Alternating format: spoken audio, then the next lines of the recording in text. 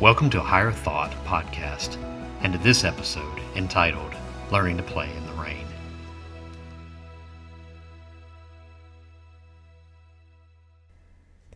Life isn't about waiting for the storm to pass.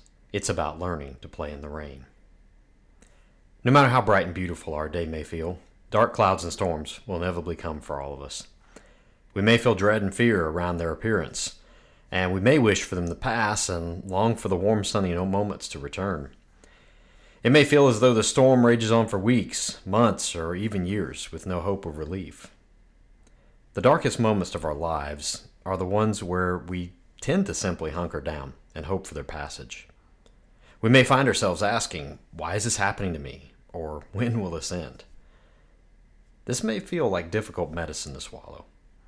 But the storms that we're facing may be the greatest gifts that we'll ever receive. They may be the very answers we're looking for our deepest hopes, our desires, and our prayers. Gleaning the lesson from the storm can only come when we accept it in our lives, and when we learn to play in the rain by finding the hidden joy and gift it offers to us. Life's events, when boiled down to their essence, are really just facts that occur. A new baby's born on a wintry night. A car crashes into another vehicle on a sunny summer day. A young man is diagnosed with cancer. These are all simply facts. We've all met the individual who can only see darkness in all of life's events. Regardless of the facts and the circumstance, they can only see what's missing and what's gone awry. They may seem to carry their own little storm cloud with them wherever they go. So it isn't the facts that occur that determine whether we live in a storm or in sunshine. It's the meaning and expectation that we give to those facts. This truth can be one of the most liberating we ever grasp. And when we see that we actually can create the storm by the meaning we give it, we can come to an awareness of its potential beauty and opportunity. In this moment, we feel a surrender, as described by St. John of the Cross in his book, The Dark Night of the Soul. He says that surrender leads us to experience the feeling that we don't want the event to end too quickly, because we don't want to miss all that it came to teach us. In this surrender, we feel gratitude in our circumstance and begin to experience transformative joy as we romp and gleefully play in the rain puddles of life. If expectation brought the storm into our lives, expectation can also cause it to pass. In his book, The Power of Positive Thinking, Norman Vincent Peale dedicates a chapter to expecting the best and getting it. He describes story after story of individuals perpetually stuck in the storms of life, who changed their circumstance simply by shifting their expectations. Here are some of Dr. Peale's most profound thoughts regarding expectation of the very best. Quote, "It is a well-defined and authentic principle that what the mind profoundly expects, it tends to receive. Our belief at the beginning of a doubtful undertaking is the one thing that ensures the successful outcome of your venture. Things become better when you expect the best instead of the worst, for the reason that being freed from self-doubt, you can put your whole self into your endeavor, and nothing can stand in the way of the man who focuses his entire self on a problem." And finally, he says, take the very best into your mind, and only that. Make it your obsession. Unquote. Dr. Peale also describes the necessity to become very clear on what you want.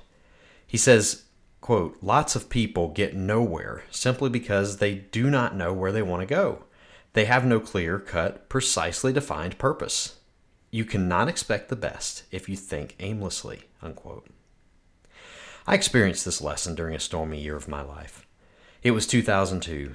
My youngest sister, with whom I was very close, was unexpectedly killed in a car accident 1 week before Christmas the previous year. My job felt stressful and unfulfilling. I felt a hunger for something different, including a different place to live. I wanted to move away from the lowlands of Louisiana to the mountains of the Carolinas or Tennessee. But I didn't feel very clear about much more than that, and I just knew that I wanted out of my current situation.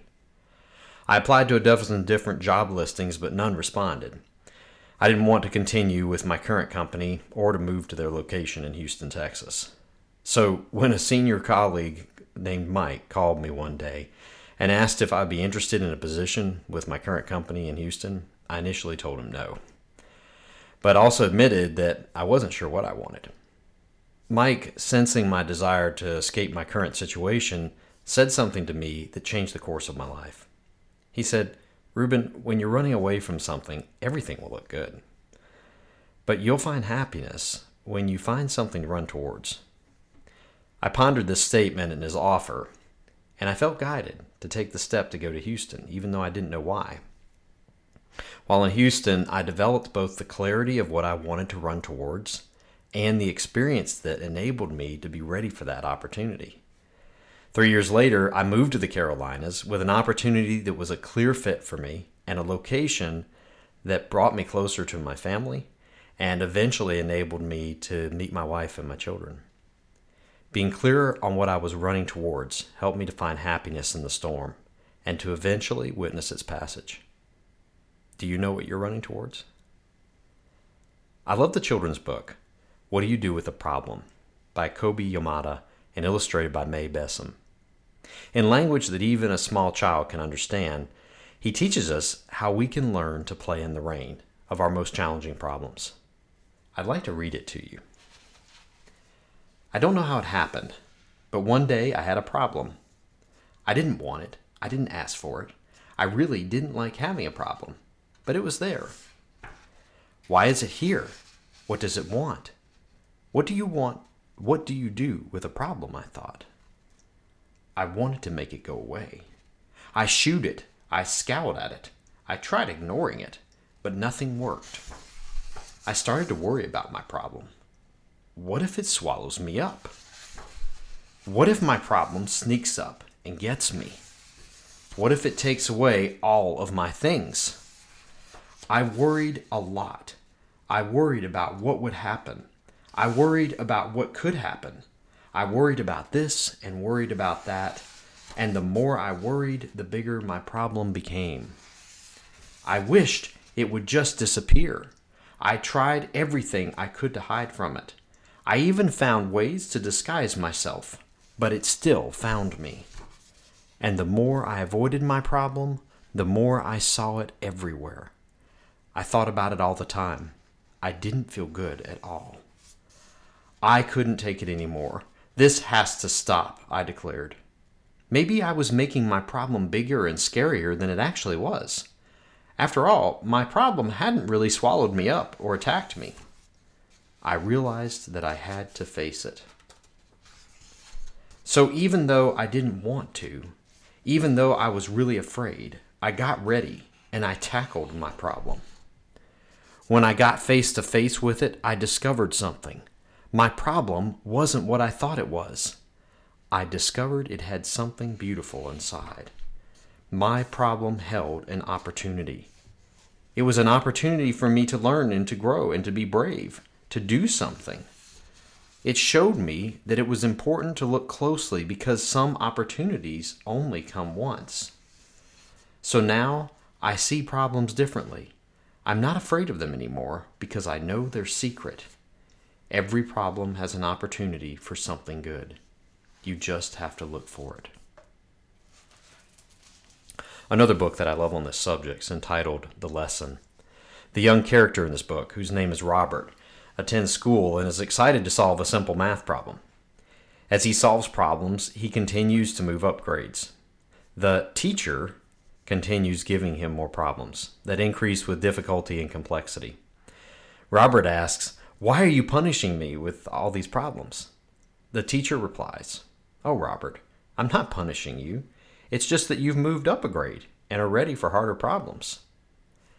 As we progress through the story, we realize that Robert's problems are actually the real problems of life that continue until his final day in school.